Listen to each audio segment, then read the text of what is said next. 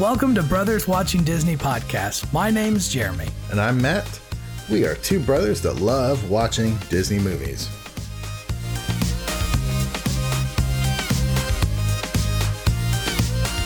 All right, we are back, Brothers Watching Disney, episode 6, and we are diving into the package films.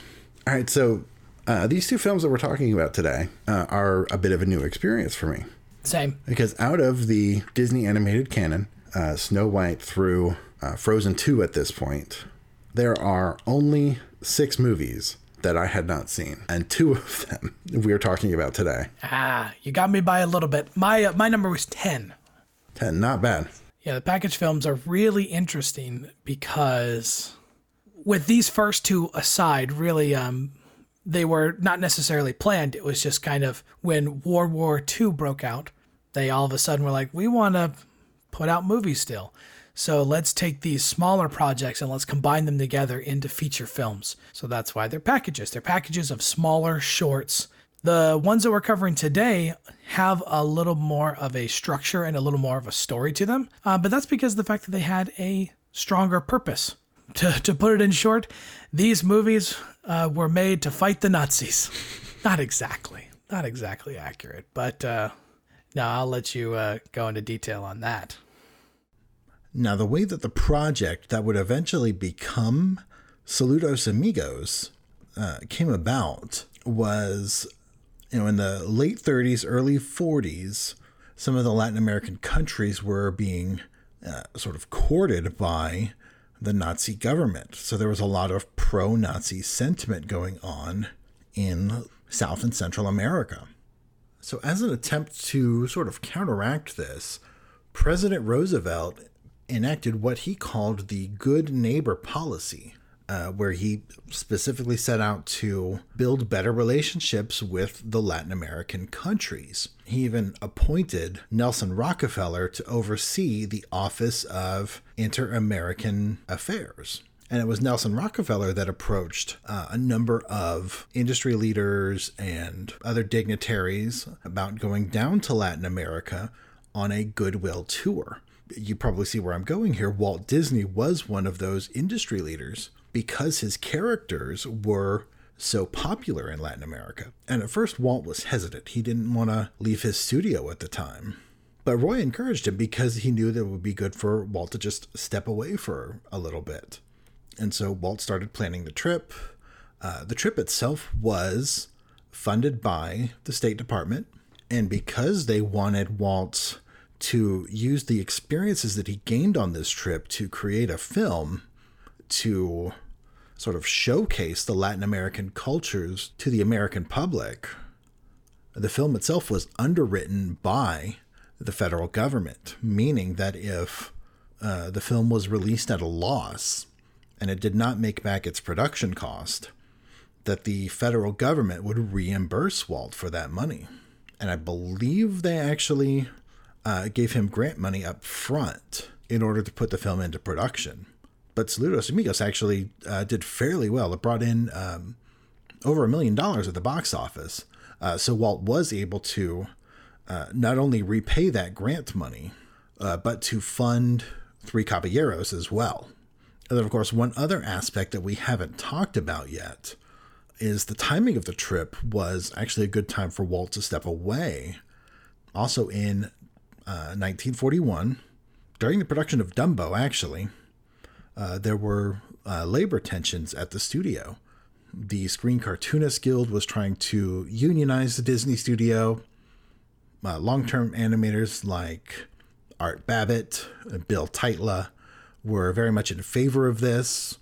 Walt himself thought that it wasn't necessary because he had a very family-oriented studio, and it came down to a strike. I don't want to go into all the details on the strike. If you want to know more about that, I would suggest Todd James Pierce does 2 episodes about the Disney strike on the Disney History Institute podcast as part of the series on the life and times of Ward Kimball. So it's from an animator that did not necessarily participate in the strike. But because of the strike, that was a good time for Walt to step away so that the tensions around the studio could sort of lessen. And then the National Labor Relations Board came in and negotiated the settlement to the strike while Walt was away. So obviously for Walt Disney, I mean, there was a lot of perks to this. You know, you get to do this tour of Latin America, paid for by the government. And, you know, the reason that the government reached out to Disney in the first place is because the Disney characters were so popular in Latin America.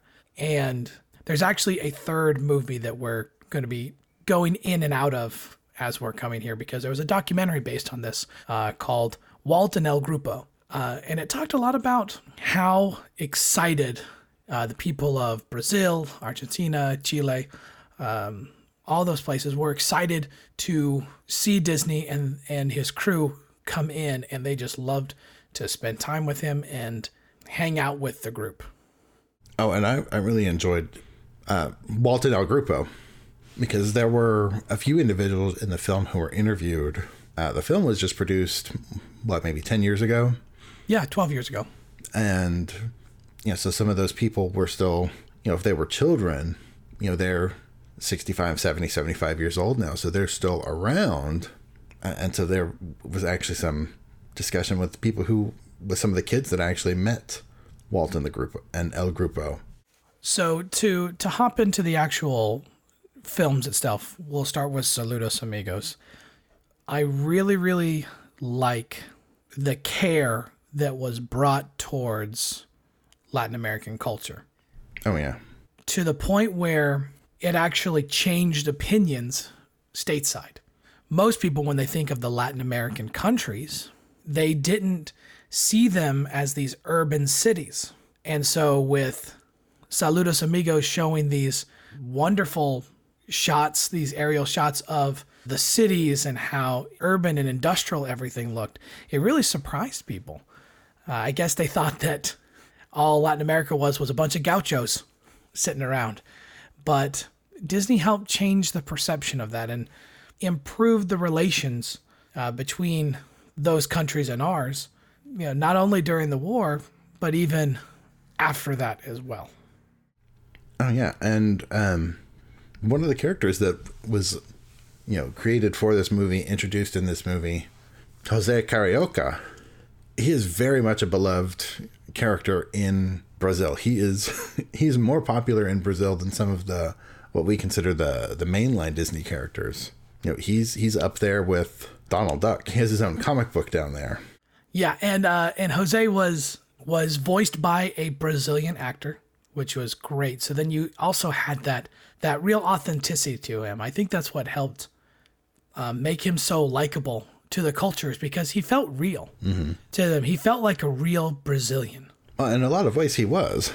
Yeah, and I mean, it was fun for me because watching these movies, I put the subtitles on just because, in case I need to keep the volume down for whatever reason, I'm still able to kind of keep up. And they're showing, whenever he's talking and he's just firing off Portuguese, and it shows it to me. I know if I could download the script and translate it and see the things that he talks about, which was really funny when he first meets Donald. And I know we've skipped way ahead now. All of a sudden we're on the last segment of the movie, but he's talking and getting really excited with Donald, and he's going in Portuguese like crazy. And then Donald's flipping through all the books, trying to keep up with him. And then he goes, or as you say in English, and all of a sudden switches into English.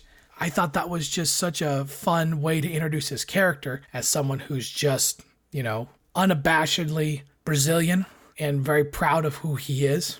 Oh, yeah. And that continues. That continues on when we get to the other movie, when they introduce another character, and he's just really proud of himself as well. Proud of himself and proud of his heritage and his culture.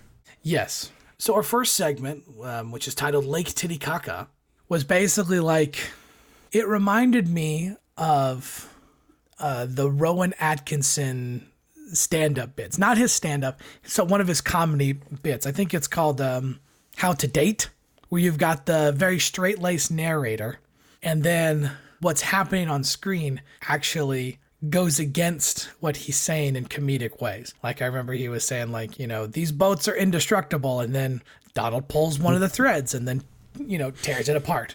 It was just really funny setup and then reversal that led to the comedy of that first segment. And what's funny is I have something very similar in my notes, but I'm not pointing to Rowan Atkinson. I'm pointing to their series of Goofy shorts from right around the same time period. Pinto Colvig, who is the initial voice of Goofy, had left the Disney studios for a little bit in the late 30s and early 40s. And so they were trying to do Goofy shorts where they weren't having Goofy himself speak, or they just got archive footage and a sound alike. And so they started these Goofy how-to shorts. The first one being how to play baseball. Oh, yeah.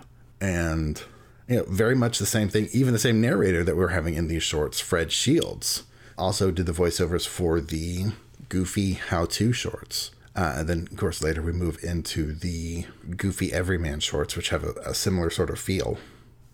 That's interesting. Good. I didn't think about that. And I didn't even think about the fact that Pinto had left the studio, because here he is back in the movie. So by the time that we've done this, Pinto does come back as Goofy in the third segment, El Gaucho Goofy, where he's playing a cowboy and he learns all about, what it is to be a gaucho in Argentinian Pampas.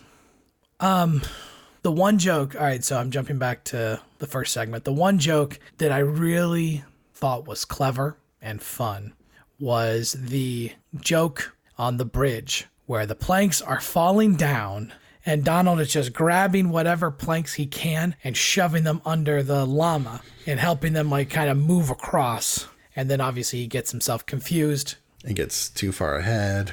He gets too far ahead, then he gets too far behind. All in all, it was a good, strong segment of some decent jokes. Oh, I really enjoyed it. Like I said, it's definitely a precursor to other things that we see the studio move into. I did not know that the heritage of those type of gags stretched back this far. Right. So the next segment is called Pedro, and it's about a little airplane with Chili. No speaking characters during this. It's all narrator. Frank Shields again? Yes, that was him. But it was a cute little short. The one thing I have to note is that there was a cartoonist, Rene Rios Bodiger, who is known as Peppo. I hope that's how I pronounce it. I apologize if I didn't say it correctly. He was actually mad. Well, not mad. I would say he was disappointed with how, Pedro, the airplane, was kind of now representing Chile. So he actually created his own character that he was like, this represents Chile. And that was Condorito. And now Condorito is one of the most iconic characters in Chilean cartoons. Basically, I don't know to the full extent, but if I feel like for us, it would be on the same level of popularity as perhaps Charlie Brown or Garfield. They instantly stand out in your mind as a comic character. With the actual segment itself, there wasn't a whole lot. I mean, it's a simple, cute story. He's the son of the mail carrier. I did like the joke about the father was a large male plane and the mother was a medium female plane. Yeah. It took me a second to get that. I was like, why are we pointing out that? Oh, because male and female. Okay. Yeah.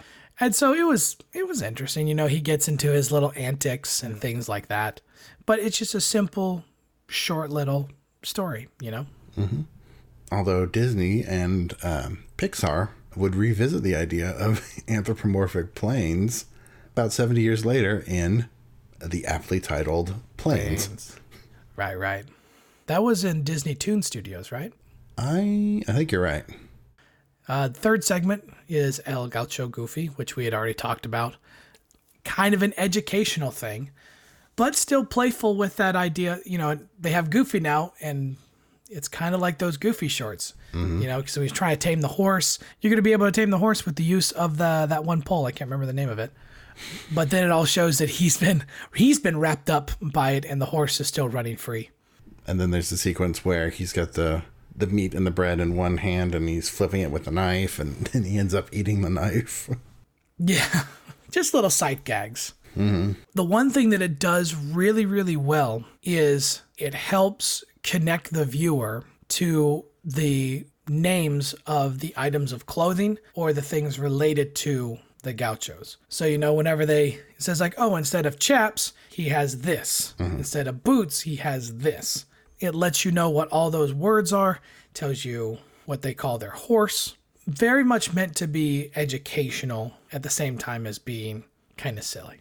That's sort of the vein of the whole picture, is they're trying to educate the viewers on South American culture. And so this was just another avenue for that. Right. Yeah, I agree. Covering in the documentary, you really see how Disney and the group, El Grupo, as they call themselves, how they went to each city with the idea of like, we want to find out what life is like here. We want to find out the culture. We want to know all these different things. I know that when they went to Argentina, they invited local dancers to come and teach them traditional dances. So then not only do they know the dances, but they could incorporate it into these different shorts. Exactly. And we haven't really spoken about the music, mostly because I don't think we get to... I think the first real piece of music is is it Aqualero de Brazil, which is the next segment. Yes, the final segment. We talked about Jose Carioca a little bit already, but we can move on to Aqualeros if you're ready. Yeah, absolutely. And so some of my first impressions from the Aqualeros de Brazil, you remember the Duck Amuck Daffy Duck short from back in the 50s? Oh, yeah. It has a very similar vibe to that to me, where there's sort of the interplay between the artist and the characters on screen. Yeah, I can see that. Again, pointing out Disney got here first.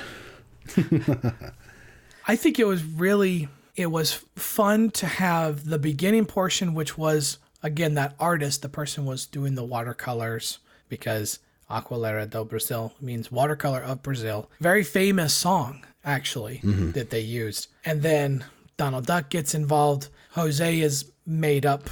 And then, when he comes on the scene, everything kind of changes. Because then Jose is like, all right, now I'm going to show you, all the great things about Brazil, which includes drinking some hard liquor, the cachaça. Quality family entertainment.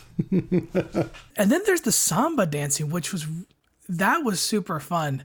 I like to play music and, enjoy interesting types of music. And just the way the samba was set up, like one part of his body would start moving and another part would start moving, and he would just layer these rhythms on top of each other. Because a samba can really be a percussion-led style of music because it's meant to give people a beat and a rhythm to be able to dance. Mm-hmm. And these segments just show, how very important both music and dance are to Latin American culture. That's something that is very ingrained even to this day. Absolutely. Totally agree. So overall, Saludos was a fun piece. It's kind of nice that this was the first one that led into the era of the package films because it's very palatable. Like I said, it's all strung together. The overarching narrative is El Grupo's trip, and it shows them in different locations, and it shows animators, drawing the scenes, and then it leads right into the cartoons. And so I think it's a very, very successful piece. We briefly mentioned in Dumbo that Saludos Amigos is the shortest of the Disney animated features. We're clocking in at 42 minutes, which is shorter than the next shortest, which is Dumbo, by a good 20 minutes. Though, like we said in Dumbo, that's the shortest single narrative. Whereas this one, as a package film, it is a bunch of smaller pieces tied together. Yeah, exactly. And speaking of smaller pieces tied together, you ready to move on to Three Caballeros? Yeah, let's do it. All right. This one also has a very, I don't want to say thin, overarching narrative, but this one is all tied together based on Donald celebrating his birthday and getting birthday gifts from his friends in Latin America. And we start with the story of Pablo the Penguin, narrated by Disney legend Sterling Holloway. Before Winnie the Pooh days. At this point, all we know him for is the stork from Dumbo. Exactly. But he's Professor Holloway. So they just tacked a professor on, and he has a very academic sounding voice, even though, us sitting here in 2020, we hear Winnie the Pooh. Sterling Holloway's narration of this is very similar to the narration in Pedro, where he's almost interacting a little more. But the fun thing is that most of the time he kind of interacts with almost this just ambivalence. Like you said, that academic type voice where it's more just, he just kind of observing from afar. Like he's just kind of talking about the going away party where he's like, well, now the going away party is down to 2. We haven't even talked about what the story of this is. So Pablo is Penguin who is cold. So he wants to travel to the Galapagos Islands. And so he figures out a way to, through many hijinks, he gets himself to the Galapagos Islands on a sheet of ice, in fact. And that, he gets a little tour of at least the coast of South America. We hear a little bit about Chile, and we hear about, is it Quito, Ecuador? Mm-hmm. And a few other little spots as he's going up. And also he talks about Lima. Lima, Peru. That was the other one. I couldn't think of it. So after we talk about Pablo, then we're looking at, kind of goes through different types of birds that are found in Latin America. Because this first part, because again, we're themed to Donald's birthday gifts. And the first gift was a screen projector with the projecting a film called Aves Raras, which translates to, is it strange birds? Yeah, or rare birds. Well, rare birds is the literal. I think they used strange or weird in the movie, but is that in Portuguese or is that Spanish? That's one interesting piece that we come to with this movie, and I probably will say it again at a later point when it makes more sense. But it's actually we're doing 3 languages through the entire movie. Mm-hmm. But yeah, so Donald is watching the documentary, and the first segment of the documentary is where we see Pedro, and then we see several other little birds, including the Araquan bird, who gets his name from the unusual song that he sings, bopping around the screen and appearing from random places all around the scene, and including the edge of the frame. Yeah, basically he comes in, and from the point that he's introduced, he proceeds to annoy the group through the rest of the movie. He just kind of pops in and out every now and again just to go after them. The segue from the rare birds that goes into the flying gauchito, which is a short about a young gaucho. This one is a silent character who, again, has that sort of interaction with the narrator, who in this case is, again, Fred Shields, who is the adult who is remembering this story from his childhood. And the little gauchito goes looking for a condor and ends up finding a donkey with wings. Or a burrito. Which is, of course, Spanish for little donkey, mm-hmm. And not your Chipotle order. The more you learn. And so, Flying Gauchito, I don't have much to say about it. It's, again, it's one of those fun little stories. This one, there's definitely interaction between the narrator and the characters on screen, which is, especially weird considering that he's time traveling. The narrator is the adult talking to his child self. Yes. Like the Gauchito leaves the little knife and the narrator says, Gauchito, the knife. Mm-hmm. So after the Flying Gauchito section, we then go on to the next present, which the next present is a book given to Donald. And who gave him that book? Our old friend Jose Carioca, who has now reappeared into the story. Same actor, same great energy. And he wants to show Donald a little more around Brazil, specifically the state, because Brazil does have states, the state of Bahia, which there's that whole fun song where it's like, have you ever been to Bahia? And Donald's like, no. It's like, well, let's go. And then he kind of goes on for a little bit, and then Donald's like, have you been to Bahia? And he's like, no, well, let's go. So they shrink down, and then they go into the book, and they end up meeting with Yaya, the cookie seller, mm-hmm.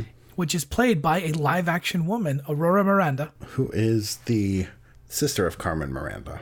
Yes. What's really neat about this one is this is essentially a precursor to what we would see in Mary Poppins, with the live-action actor interacting with cartoon characters on a cartoon space. And that it makes it really interesting that they're able to, Jose and Donald are able to circle her because, she's green screened. And so they're able to kind of make it look like they're in front of her, make it look like they're behind her, all those different things. And then, of course, they got the little dance number, and then there's a whole bunch of other guys that come in.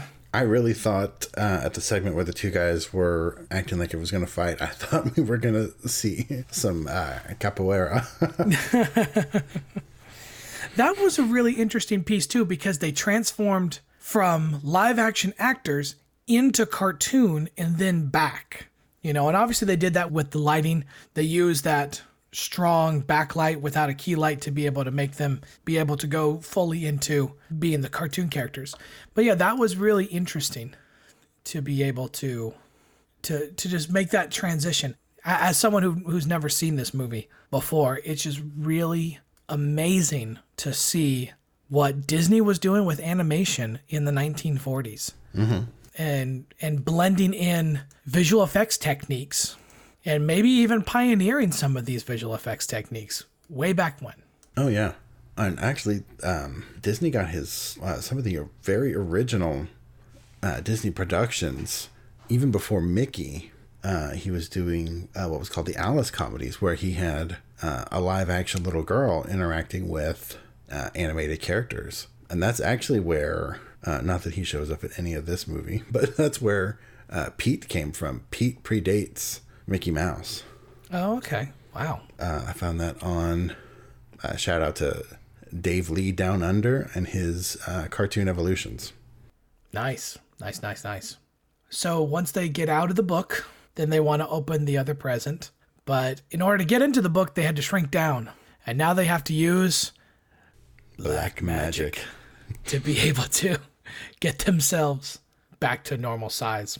So once they use the black magic and they get themselves back to normal size, we are now introduced to the actual third Caballero. We can actually make the title work 35 minutes into the movie or something like that. So we meet up with Panchito Pistoles. I don't think they ever give his quote unquote last name in the film. I know that's the name that they have eventually gave to them. It was them trying to be cute with Spanglish because, they wanted to make it sound like pistols. I know that pistolas is the actual term. And then fun fact, they recently got a new show. There's like a Legend of the Three Caballeros. That's a recent show. His name has now been changed to Panchito Gonzalez. Yeah, they actually changed that. I always go down some sort of rabbit hole, it seems. And on this one, it was on sort of the history of these three characters. Let me see if I can find out Panchito's full name, because they actually have... Oh, yes. I remember seeing that. I'm going to race you to it now. Panchito Romero Miguel Junipero Francisco Quintero Gonzalez III. That name came up on...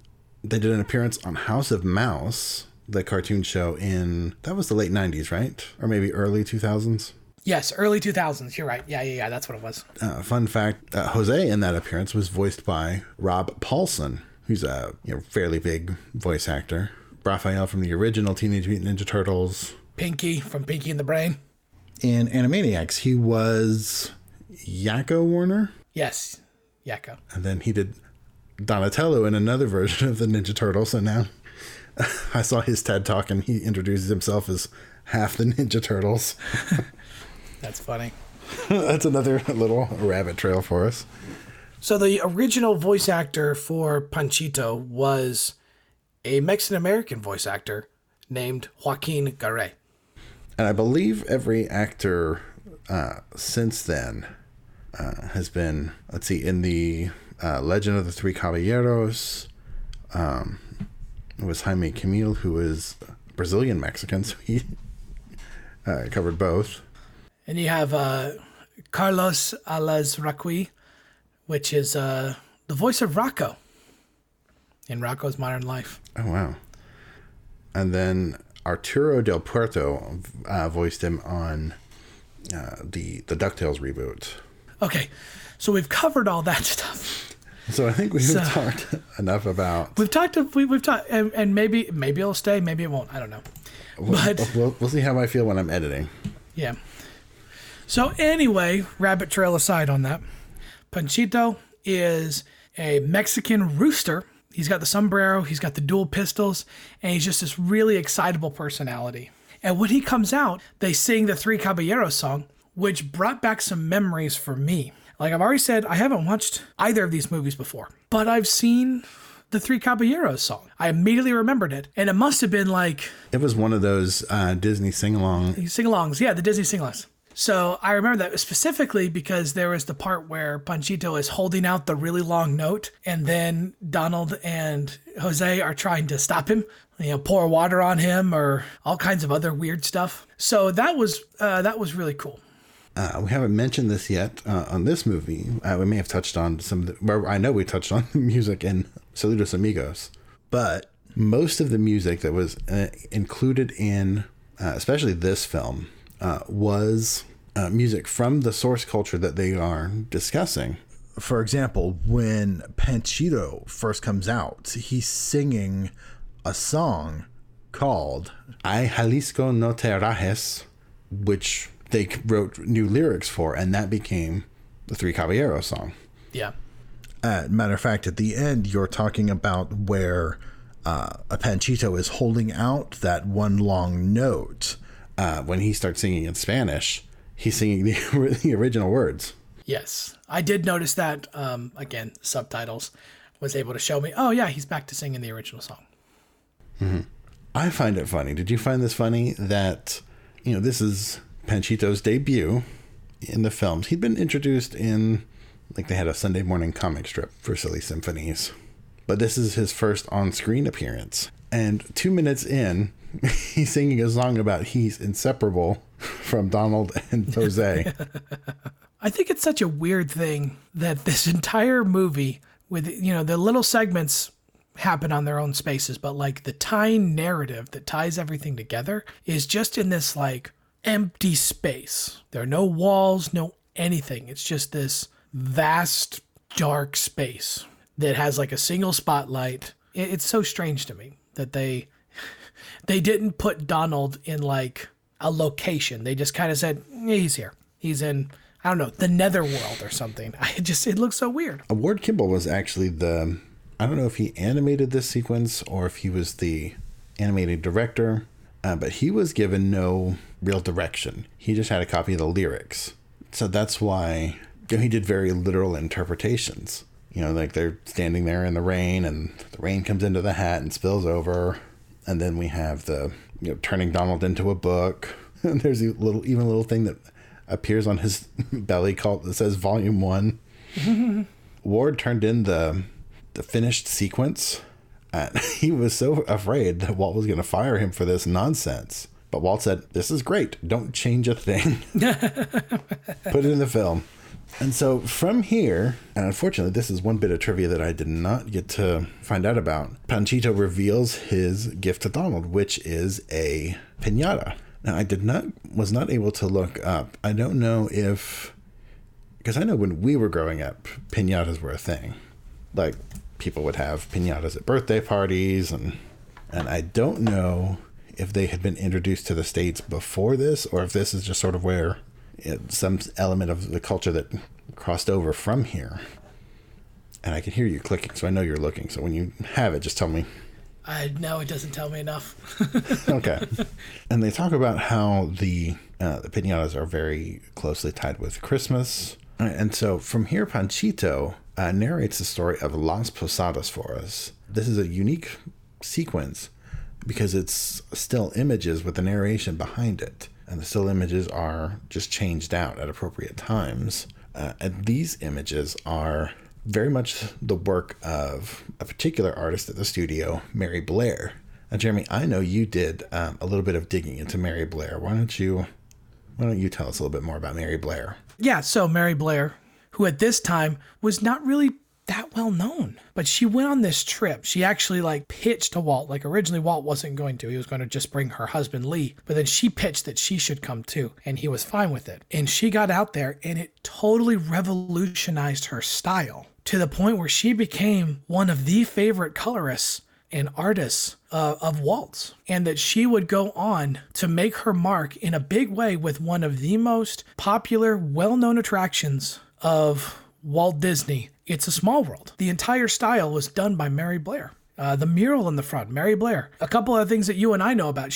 There's even a beautiful mural that Mary Blair did in the Contemporary Resort in Florida. And it's because of this trip that she embraced the style that has now become so synonymous with her. So after the Las Posadas segment, Panchito then wants to show Donald and Jose around Mexico City. And so they get on their flying serape, which floored me when I saw it because I'm like, it's the magic carpet. It's like almost same animation cycles as the magic carpet from Disney's Aladdin. So they all get on the serape and we go into this huge segment that's basically the opposite of the part with Aurora Miranda. Is now it's the animated characters are interacting in the real world. And apparently the concept of this is that Donald is a very lustful creature that is continually trying to meet up with these ladies and get some affection from them. Yeah, I have this a little later in my notes, but I do want to say that I am not a big fan of what I labeled Weinstein Donald here. Yeah. This is why Daisy doesn't appear in the film. Right. This is when he was still single. It is interesting to note again that they have these animated characters, interacting in a real world. Something that we would see done masterfully in the 1980s with Who Framed Roger Rabbit. But these effects aren't bad. I definitely paid attention to see if they had to do any rotoscoping to make it look like the actors were in front of the animated figures, but they never did that. They did, however, do some fantastic practical effects of where they were doing the trampoline piece, where they're throwing Donald in the air and making it look like he's actually in there. I thought that was fantastic practical effects that they did to help make it really sell that Donald is interacting in a live action environment. Oh, and they had lots of really cool effects in the sequence. I particularly this is one that I really liked the effect of Jose playing the real life upright bass. Oh, yeah. Yes, that was a sweet effect. And I talked a little bit before about how most of the music in this film is they took regional songs and they either wrote new lyrics or translated the real lyrics into English. The song that plays over this segment is the only original piece that was written for the movie. Cool. They were just really fun segments. You had obviously there was the beach scene with Weinstein Donald. And then you had them going to the dance party where there's the band playing. There's that really interesting sequence a little bit later on where Donald is interacting with Cactus, and then one of the cactuses becomes a human, and then they have a little dancing number. And then when he tries to Weinstein her, she becomes a cactus again, which is always fun. But I just thought it was a really fun sequence. I thought it got a little crazy towards the end when we were heading towards the finale. It went all over the place for me, but maybe it was because of the fact that I was watching it later at night or something. I was like, oh, this is a lot to take in. Yeah, I'll agree. The last... I don't want to say the back nine here, but these ending sequences were a little more interesting to get through. You had to really be paying attention, but it was sort of like almost into a Latin American Fantasia. Sure. Where it's different animated effects set to music. Now, some of it I liked, like at the beginning there of when Panchito comes out, they do this... a thing where it's a waveform on the screen, but it's also a guitar. Yes, I did see that. It's Mr. Soundtrack. He came back. And then sort of the last song of the film is You Belong to My Heart. It was originally a song called Solamente Una Vez, which translates to Only One Time. You Belong to My Heart was completely new lyrics that were just rewritten over top of this music. And then Bing Crosby covered it. Yeah, I see that. Wow. Oy, that's crazy. Another thing that you can, I don't know, maybe you'll fight me on this. I'm not sure. But you could almost argue that these two movies specifically Three Caballeros is technically the first Disney sequel movie because it's the same characters and kind of a continuing storyline for some pieces. I could see that. It's obviously debatable. I think So the one that I would consider to be the first official sequel would be The Rescuers Down Under. but you could be argued again that this is a sequel. I will say, I'm pretty sure that most places do show Rescuers Down Under as the first sequel. Yeah. So but again, because of the fact that these are package films, it's really the loose narrative that brings them all together that uses those similar persons. And when you're talking about it in those terms, the loose narrative is not connected because we have Donald's birthday following up animators taking a field trip. I guess that's true. Like it's almost it would be a sequel to one segment of the film, not the film itself. So that's a good way to look at that. I like that. It helps keep the narrative that's in my head true. One more little thing from me, just I had a fun little realization. We talked a little bit ago about the continuing appearances of Jose and Panchito through the years, and both of them have lost a signature accessory. Oh, I know which one you're talking about. I don't even know. Obviously, Panchito is no longer shown with firearms because we don't want to talk about guns with kids. And then Jose doesn't have his cigar. Jose has lost his cigar. And in fact, apparently they tried at one point to edit the cigars out of one of the movies. But now on Disney Plus, it just says parent advisory, tobacco use or something. Yeah, time-specific tobacco use. I mean, obviously, you and I know back in the 40s and 50s, it was a lot more culturally normal to smoke. We didn't have as many issues with it that we do today. Exactly.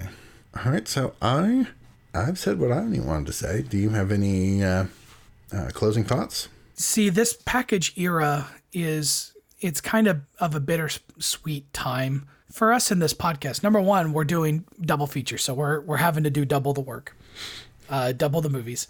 But also there's just, it's a mixture of shorts, and we have to look at it that way, that it's, they're not full narrative features. The closest thing that we ever come to is later on when there's like only 2 cartoon segments or something like that in a movie. But Disney was involved in the war effort in World War II, and this was just so they could continue to put out product and not let their animators lose steam.